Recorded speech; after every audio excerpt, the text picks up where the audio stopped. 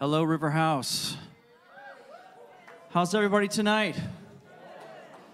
Happy Father's Day, fathers.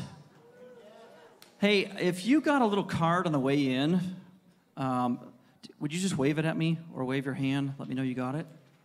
So what I'd like you to do is I'd like you to think of a word or a phrase of a characteristic that you admire in a father. It could be strength, faithfulness, character. It could be anything that you want it to be. I want you to write that down, write a phrase down, and before the night's over, would you just pray about what father in the room to give that to on the way out the door? Could you do that for me? Raise your hand if you're going to do that for me. All right, and then let's have the fathers stand, because I want to bless the fathers right now. If you're a father, would you just stand? Come on, fathers, stand up. Yeah, stay standing. Fathers, we honor you. We honor your service, your sacrifice, your work, your toil, the way you think and plan and strategize to how to do family. We honor the character and the drive that it takes to be a father. We honor you in this place tonight. And we're going to pray for you. So just stretch out your hand where you are. Let's just pray prayers that bless our fathers. Amen. So, Father, we just lift up these fathers to you. We present them before you. And God, we thank you that you've given us fathers. Fathers to lead us, to shepherd us, to help grow us, to grow character in us, to teach us how to work, to teach us all the things that we need to be mature adults. God, we thank you for our fathers tonight. And God, we just ask for supernatural grace on our fathers. Lord, that they would not toil just by human effort, God, but that you would release fresh grace on them this year. That this would be the best year they've ever fathered, God. We just ask for that tonight. And we just ask for a special blessing on them tonight, Father's Day. In Jesus' name we ask. Amen. Amen. You can be seated, fathers. Well, I'm excited about tonight. Tonight is going to be an interesting night. And I really wanted a really fluffy, fun, like rah, rah, rah Father's Day message. That's what I really wanted. And the Lord did not give that. So we're actually going to need some courage tonight, because we're going to do something really courageous tonight. We're going to expose the schemes of the enemy tonight.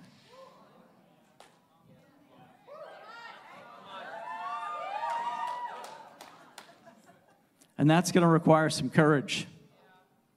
Courage for me, courage for you. So can we get our courage on? Let's just pray for courage right now. God, we just ask you for courage. I just pray you'd put courage in every heart. Every person that's sitting in a seat tonight would be courageous. Lord, that we would leave here 40 minutes from now, different people, because of what you want to show us now. We ask you for courage, God, and we ask for it in faith, God. In Jesus' name we ask. Amen. Amen. How many of you guys were here 2 weeks ago? A week ago. Yeah. We talked about the water and the worker. Who was here for the water and the worker? Yeah, how many of you got some water this week? How many of you married couples followed through and prayed together this week? Raise your hand. All right, I'm proud of you guys. Good job. We need water. It's the water from heaven that waters the garden of who we are. Amen? And we're also called to be workers. Workers that cultivate our own hearts, cultivate our marriages, our families, if we're married and have families. God's calling us to be people of the presence of God. The water is the presence of God. And everywhere the presence of God go, it's like the river of God. It brings life wherever it goes. And we need life. Amen. Amen. Well, tonight I'm going to talk about a dangerous topic, and it's a really powerful topic, and it's one that's on the Father's heart. The topic is extremely related to identity, and the Father really wants to go after our identity tonight. And you can't go after identity without talking about shame. Because shame is the identity distorter. It's the weapon the enemy's loosed on the earth to distort true identity. But first, let's look at true identity. Here we go. Number one, I am loved. Say it, I'm loved. Yeah, 1 John 4:10 says this is love, not that we love God, but that he loved us and sent his son as our sacrifice. We are loved people. We are victorious. Say, I am victorious. 1 Corinthians 15:57 says, thanks be to God. He gives us the victory through our Lord Jesus Christ. I'm blameless. Say, I'm blameless. I'm called. Say, I'm called. I'm a light. Say, I'm a light. Jesus said, you are the light of the world. A city on a hill cannot be hidden. Amen. You are light. I'm capable. Say, I'm capable. Philippians 4:13 says, I can do all things through Christ who strengthens me. I'm blessed. I'm a child of God. Galatians 4:7 says, you are no longer a slave, but God's child and his heir. It's good to be his child. I'm righteous. Say, I'm righteous. And I'm a conqueror. Romans 8:37 says, in all things, we are more than conquerors through him who loved us. True identity. Do you know it's dangerous to walk in true identity? It's dangerous to the kingdom of darkness for you to walk in your true identity. And we will not walk in our true identity without breaking shame. So tonight, the Father wants to start a powerful process for us. Some of us are already on this trail. Some of us are beginning it tonight. That's okay. The Father wants to meet with us tonight and break off shame off of our lives. Can we spend the next few minutes just kind of learning a little bit about what he's going to do with us? Amen. So shame is the identity distorter. It's been sent to distort your true identity and mine. Because you walking in your true identity is so scary to the kingdom of darkness. There is nothing that will stop you when you walk in your true identity. So the enemy sends this thing called shame. What is shame? It's a great question. It's this internal sense of something's wrong with me. Something's not right in me. Something's flawed in me. I like to think of it as this sense of not enough, or think of it as not enoughness. This state that comes over us that says, I'm not enough right now. Anybody in the room besides me ever felt that? Good, I'm talking to the right crowd tonight. Now, let's don't get shame confused with remorse. Remorse is I feel bad about something I did.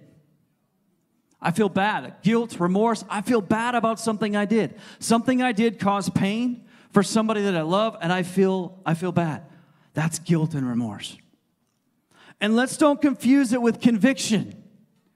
Conviction is the Holy Spirit's doing his job to call me into my royal identity. That's the Holy Spirit's job. Is he saying, hey, Justin, no, that's not who you really are. You got to go clean that mess up. I remember a few years back, I was the worship leader, and I was heading to church early in the morning. I was late because I woke up late and I was scrambling. It was one of those stressful scenes, you know? Ever have one of those scenes? And I said hi to my wife, and I wasn't super patient, and I got to rehearsal. I'm walking there. I'm about ready to do the prayer thing with the whole band, like, hey, let's pray. Let's dial in. Let's really get centered on God here. And the Holy Spirit says, you were kind of rude to your wife. I'm like, hey, guys, hang on.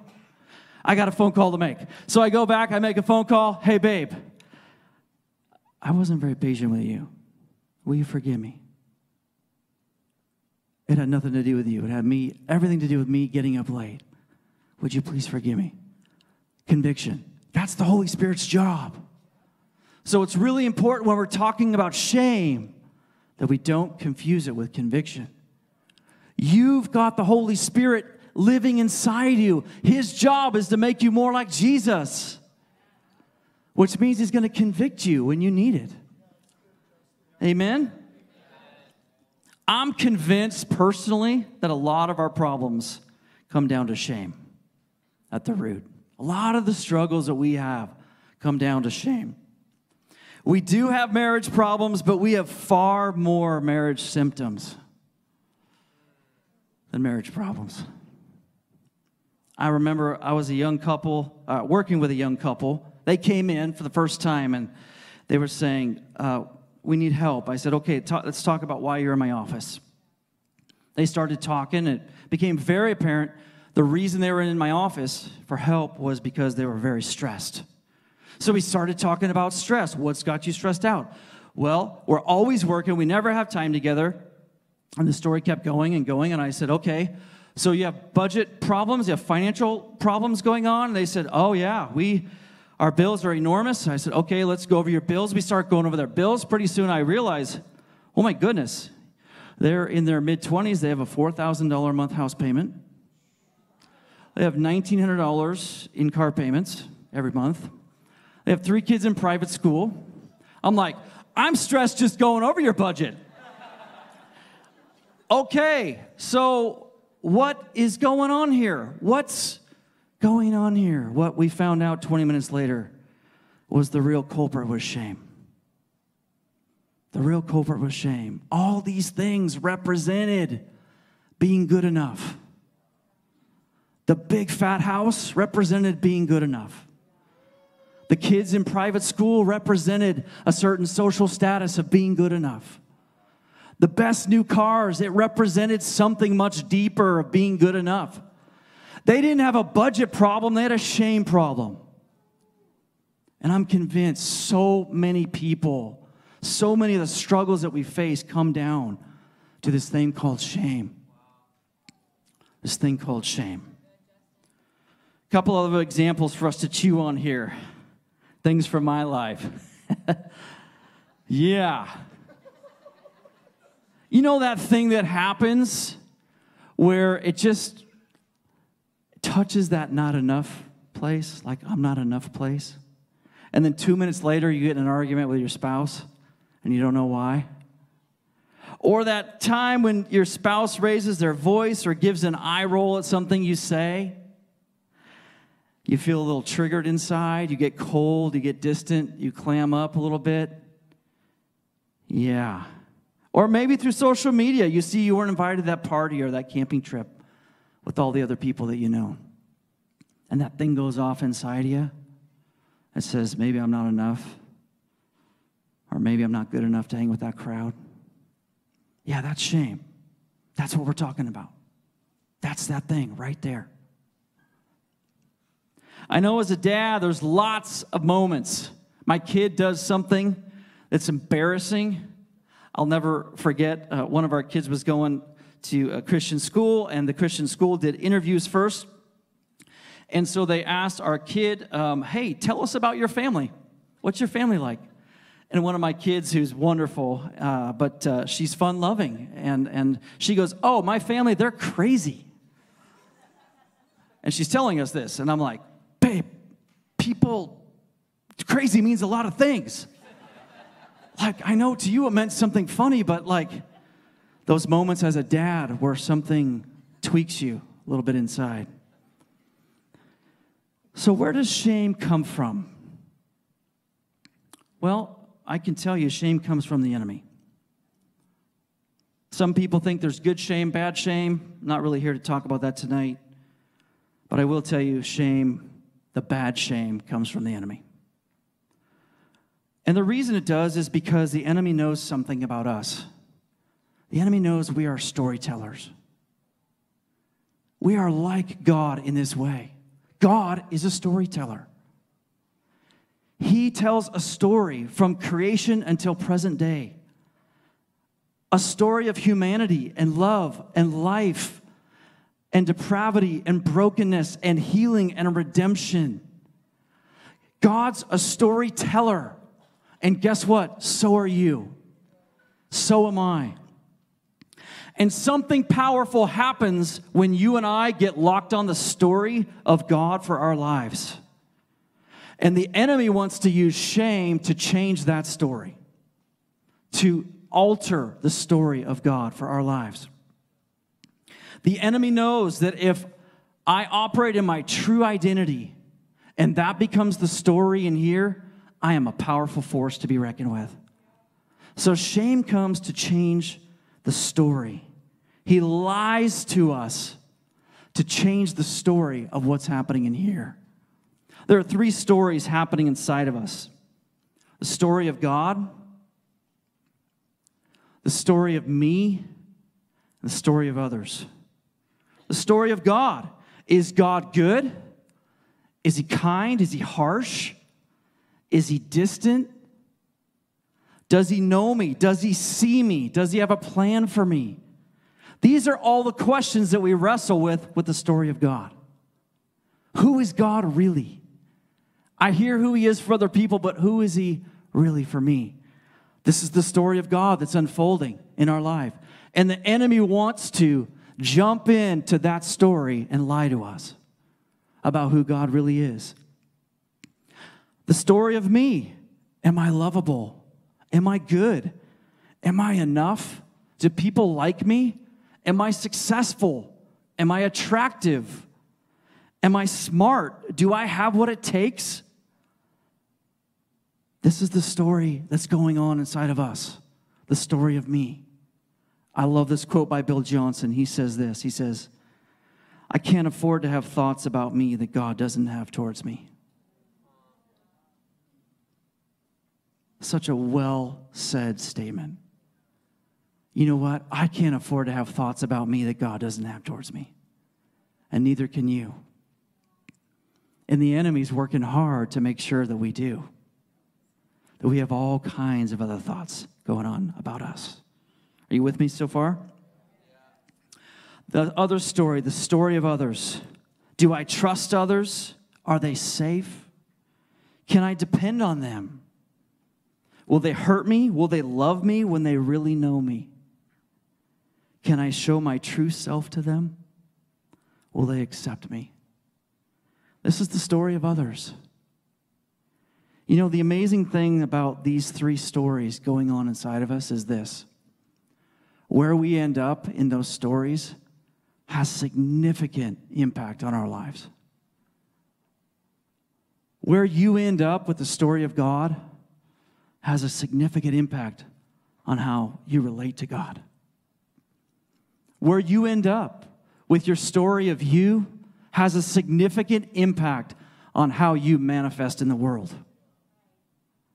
Where you end up in the story of others in here has a significant impact of whether or not you're going to invest yourself into people and let them pour into you. And I would say, I'd be so bold to say, there's people in this room tonight that those stories are at a place that you don't have close friends. You don't have a deep relationship with God. You're not even interested in dating or considering marriage or considering going to revival group because of the way those stories have turned out for you. And the good news is the Father is coming after his kids tonight. He's coming after us.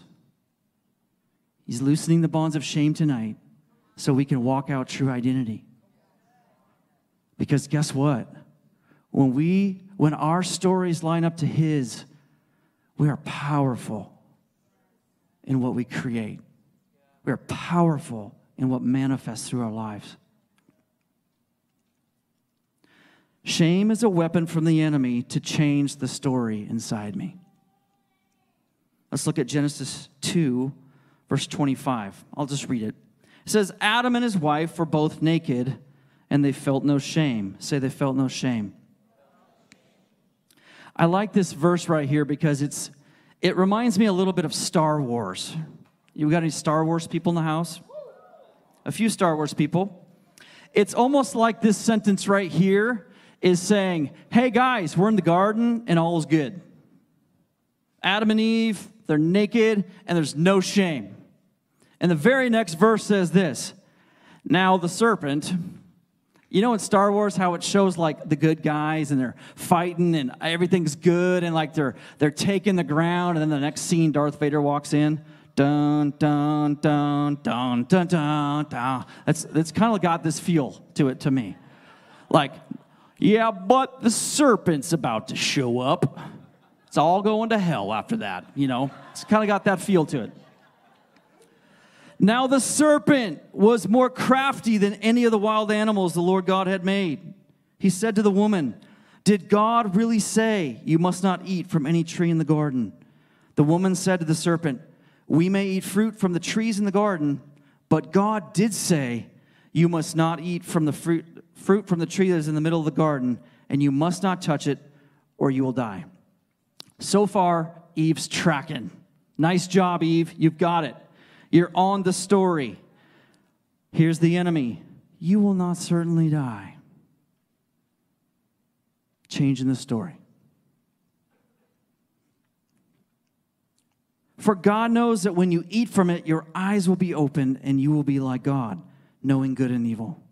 When the woman saw that the fruit of the tree was good for food and pleasing to the eye and desirable for gaining wisdom, she took some of it and ate it. She also gave some to her husband who was with her, and he ate it. Then the eyes of both of them were opened, and they realized they were naked. So they sewed fig leaves together and made coverings for themselves. Then the man and his wife heard the sound of the Lord God as he was walking in the garden in the cool of the day. And they hid from the Lord God among the trees of the garden. But the Lord God called to the man, where are you? He answered, I heard you in the garden, and I was afraid because I was naked, so I hid. And he said, who told you you were naked? Who's telling a different story? Who's introducing a new narrative? Because Adam and Eve, there was a story. The story went like this. All this in the garden I've given you. I've created it for you. You can consume all of it, except for this one thing here. And any other needs that come up, like companionship, oh yeah, no problem. I'm meeting those needs as well, Adam. Here's Eve. Oh. The story goes like this. I'm God. I'm the Father. I've got all your needs covered. That's the story. And I'm a good father, so I'm going to give you a boundary.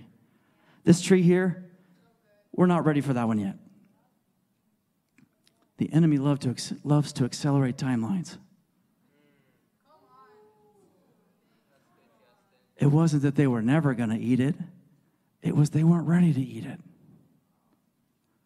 Just like as a father, you're not ready to see some violence yet.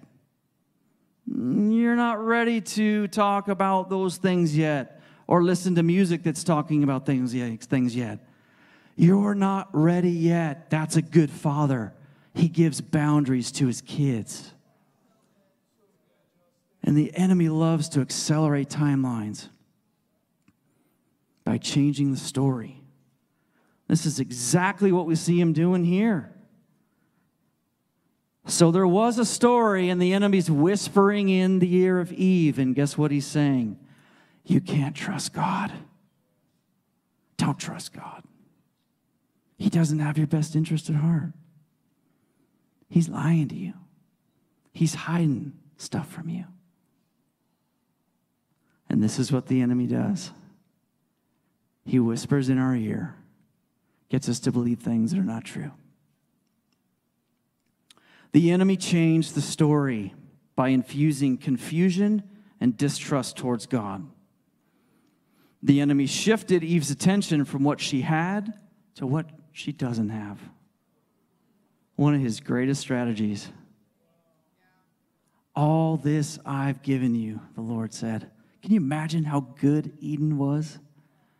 Can you imagine that garden? How vast and massive it was? And here Eve, she's focusing on the one thing she can't have. And that's the enemy at work. The hallmarks of shame, here we see them all. Hiding, covering, blaming.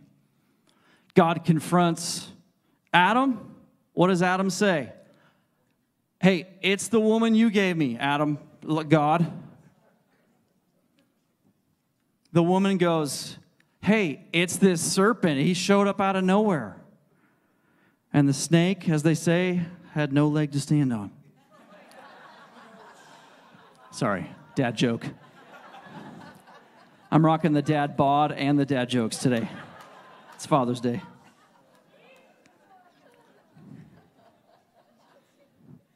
Let me tell you a little bit about my story of shame. This is a brief summary to give you a little traction in your own story. Parents divorced at 2 years old. So abandonment, which is the doorway that opens up for shame.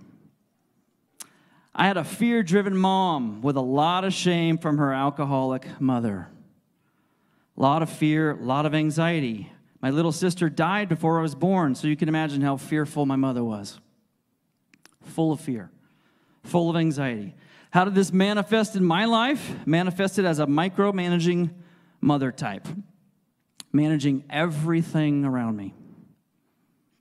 It would be great if I internalized her micromanaging as, wow, mom really loves me. I must be valuable. That would have been great. Unfortunately, it didn't at all. It turned out like this. I don't have what it takes. I don't know how to do anything. Mom's the one who knows how to do everything.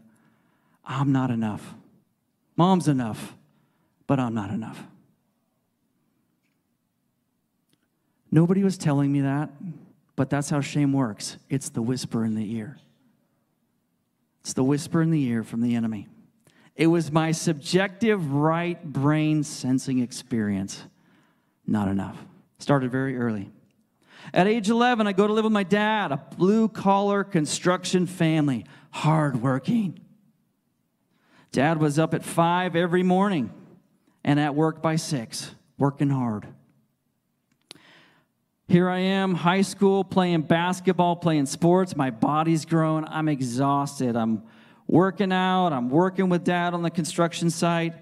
And Dad's careless words like lazy, bum, what's taking so long? You're slow.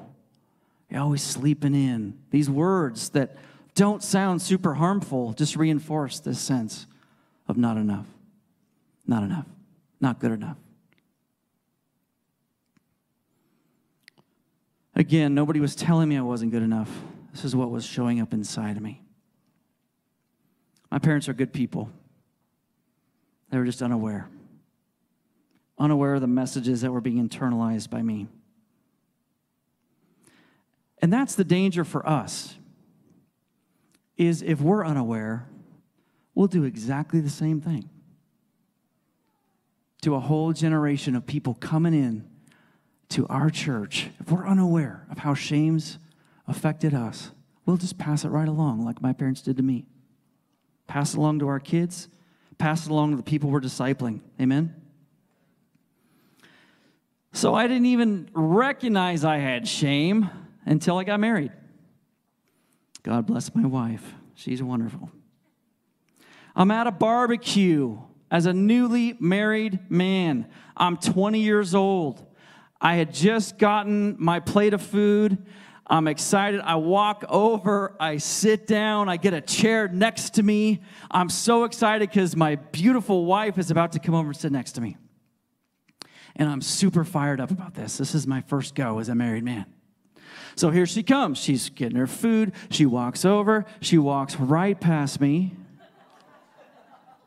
and goes and sits down next to her friend. And what message do you think went off inside me? Say it. There it is. Shame from another era showed up in the moment. Bam. And then I started to realize these things happen. And I could remember being a high schooler during warm-ups in high school, shooting warm-ups and looking in the stands, trying to find my parents in the stands. But guess what? They weren't there. They weren't in the stands. And what message do you think I got internally? Well, maybe if I was a better basketball player, they'd be here. Well, maybe if I was a better shooter, maybe if I scored more points, maybe if I started every game, maybe, there's always something that I can do that can make myself enough. Not enough. Shame tells us that something outside of me is the answer to make me feel enough. That's what shame does. It says, it's something out there that's going to make me enough. So how do we break shame? Well, the first challenge we have is shame is often subconscious. It's not, we're not aware of it for the most part. It's below our awareness. We don't walk around thinking about this. We just know what it feels like when it shows up, maybe. So here are a few manifestations. I call this modern versions of fig leaves. Remember fig leaves? Remember Adam and Eve, right? Doing the dance with the fig leaves, covering up. Well, this is how we cover up right here. Number one, overachieving. Perfectionism comes from here. Climbing the ladder. An unhealthy thirst for success. Do. I've had some clients in my office through the years where they were on this track and their bodies were so depleted, so exhausted. I told one guy one year, I said, hey, I want you to go home and I want you every night, I want you to sit there for 30 minutes and do nothing. He's like, what? Do nothing? Do nothing. Wait a second. Like it wasn't even in the vocabulary. Do. Numbing, drinking, drugs, porn, sex, overworking, overspending, overeating. This is a way that we deal with hiding our nakedness. Numbing. It's getting really quiet over here, AJ. Rebellion, refusal to submit to the lordship of Jesus, pushing against authority, total autonomy. Avoiding, checking out emotionally, not feeling anything, not needing anything. Passivity, non-action, non-participation, analysis paralysis, not showing up, hiding myself from others. Materialism, more stuff will make me feel enough. I'm sure some of us know people like that. Punishing, thinking or talking poorly of myself, joking about my appearance, my intelligence, not taking care of myself well. Attention seeking, talking about myself, drawing attention to myself, immodest dress, self-promotion. These are kind of the modern equivalents to what Adam and Eve did in the garden, covering up their nakedness. Modern equivalents of fig leaves. These are our ways of covering ourselves. But here's the problem. None of these lead to a life of joy and freedom. In fact, they put us in bondage. They put us in bondage. How can we influence people in an agape culture where we're signing up for bondage, It doesn't work that way. We need to break ways with shame. Breaking shame begins with us coming to the Father. The end of the story in Genesis 3:21 says this. It says, the Lord God made garments of skin for Adam and his wife, and he clothed them. Wow. Here, Adam and Eve, they disobeyed, and here God, in his kindness, still clothes them. He says, hey, guys, take off the fig leaves. I'll cover you. I'll cover your nakedness. I'll cover your shame. This is a picture of Jesus shedding his innocent blood to cover your shame and mine. It's a picture of the Father saying, I'll cover you. I've got it covered. You don't have to continue to show up in all those ways right there. I've got what you need. Breaking ways with shame starts with coming to the Father. Isaiah 53:5 says, but he, meaning Jesus, was pierced for our transgressions. He was crushed for our iniquities.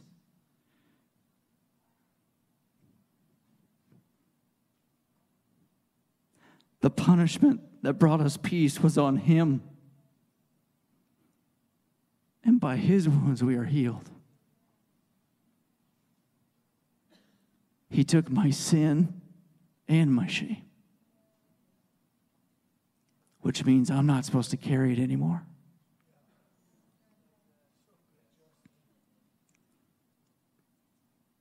Revelation 3:18 says this, so I advise you to buy gold from me, gold that has been purified by fire, then you will be rich. Also buy white garments from me, so that you will not be shamed by your nakedness, and ointment for your eyes, so you will be able to see. What is he saying? He's saying, come to me. I'll give you a garment that covers your nakedness. You don't have to cover your nakedness anymore. As I'm turning the corner, coming around the bend here to wrap up, there's one more picture I want to share with us. It's the story of the prodigal son, Luke 15:20-24. Remember the story? The son asks for his father's inheritance, and he travels to a faraway land, and he squanders his money. And the Bible says he's being bad. Like he's doing bad stuff. You know, he's not investing in cryptocurrency that's going down. You know, he's loose living.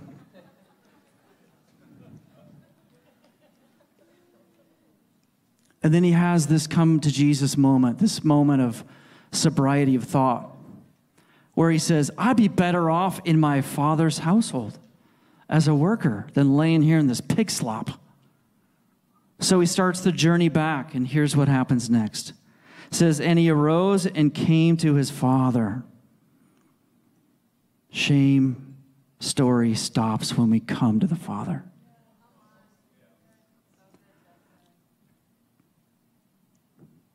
But when he was still a great way off,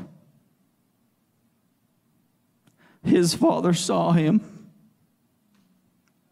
and had compassion and ran and fell on his neck and kissed him. And the son said to him, Father, I have sinned against heaven and in your sight, and am no longer worthy to be called your son. Shame had done its work. The son saying, I'm no longer worthy. I'm no longer enough to be your son. He didn't leave that way, but he certainly came back that way. Shame had done the damage. But here's the father's response. The father is having nothing to do with this. He says this, hey guys, Bring out the best robe and put it on him.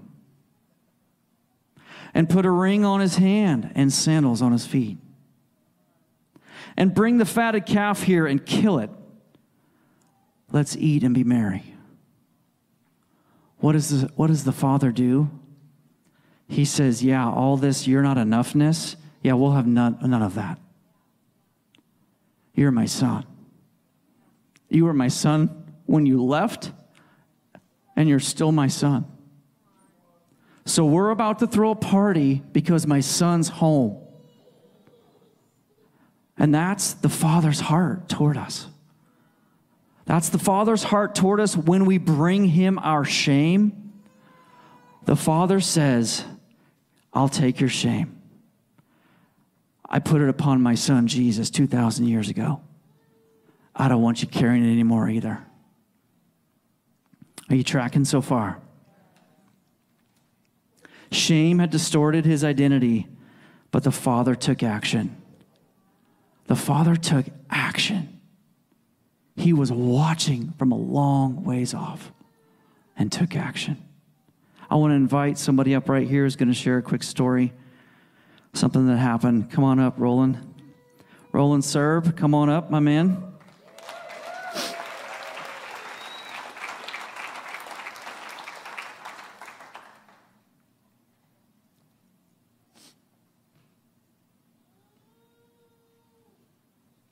Why don't you just share briefly what's happened?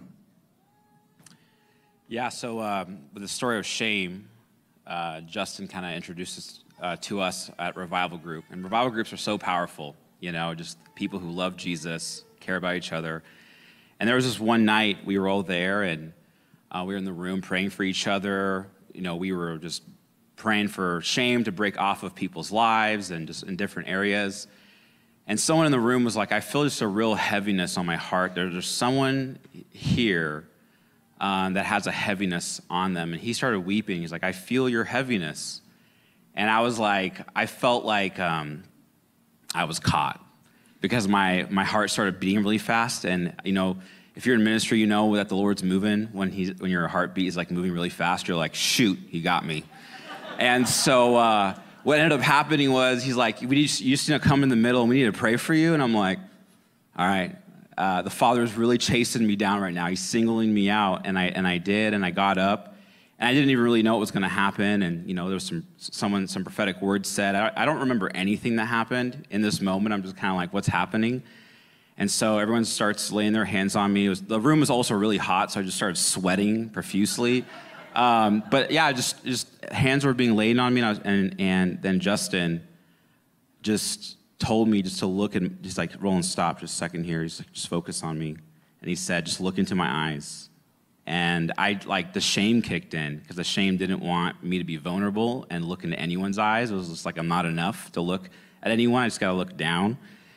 And Justin was just like, just keep your eyes on me. And he just kept repeating over and over again, you're enough. You are enough.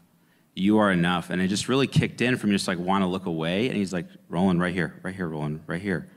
You are enough. You are enough. You are enough.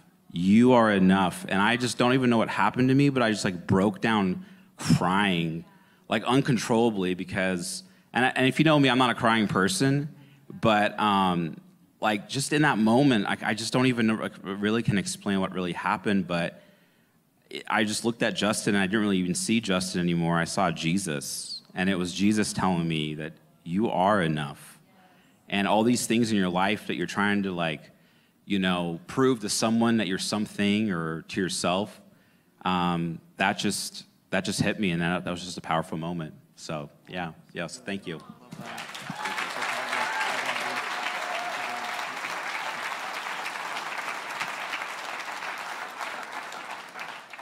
Yeah, so I just felt like tonight some more of that needs to happen.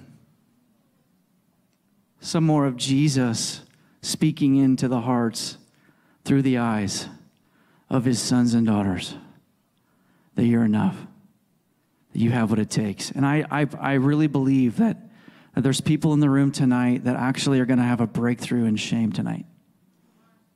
that if you bring yourself to the Father, that the Father is going to break through in a powerful way in your life, in your story. And, I saw Roland 3 days later, and I just could not believe the difference in his countenance. It was just, he's always been a great guy that I like a lot, but something had shifted in him. And that's exactly the thing that happened to me 10 years ago. The very same thing happened to me 10 years ago.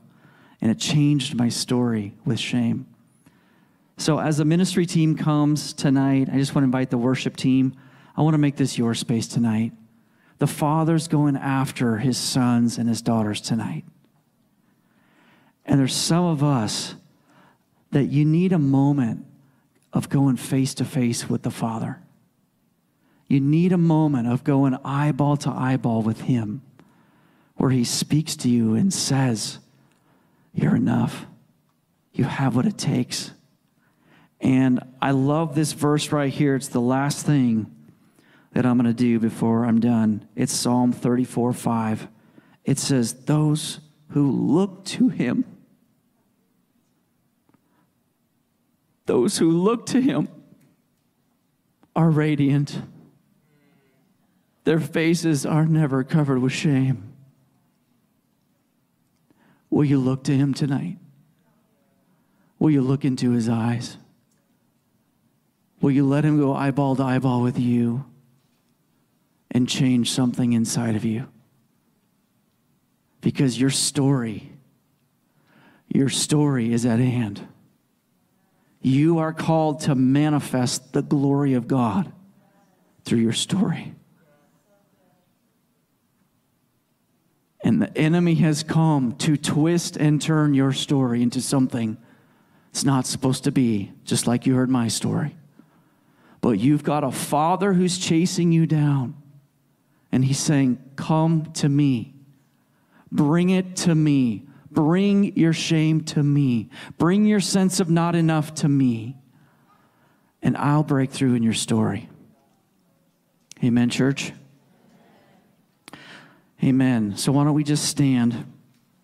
We can lower the lights and go into a ministry mode. That would be awesome. And I just want to encourage you to come to him. Come to the Father tonight. He's here. He's waiting. He wants to speak to you. And some of you, I believe, even need a physical mother and father to speak these words. And so I've asked a few moms and dads here to just speak words of true identity into you guys that need it. So Holy Spirit, we just ask you and we thank you for this time. And we just believe you are preparing us for a powerful future. And Father, we thank you that you're here. We thank you that you're chasing down your sons and daughters tonight. And that when we look to you, our faces are never covered in shame. We thank you tonight. In Jesus' name. Just come down and receive the ministry from the Father. Thank you, God.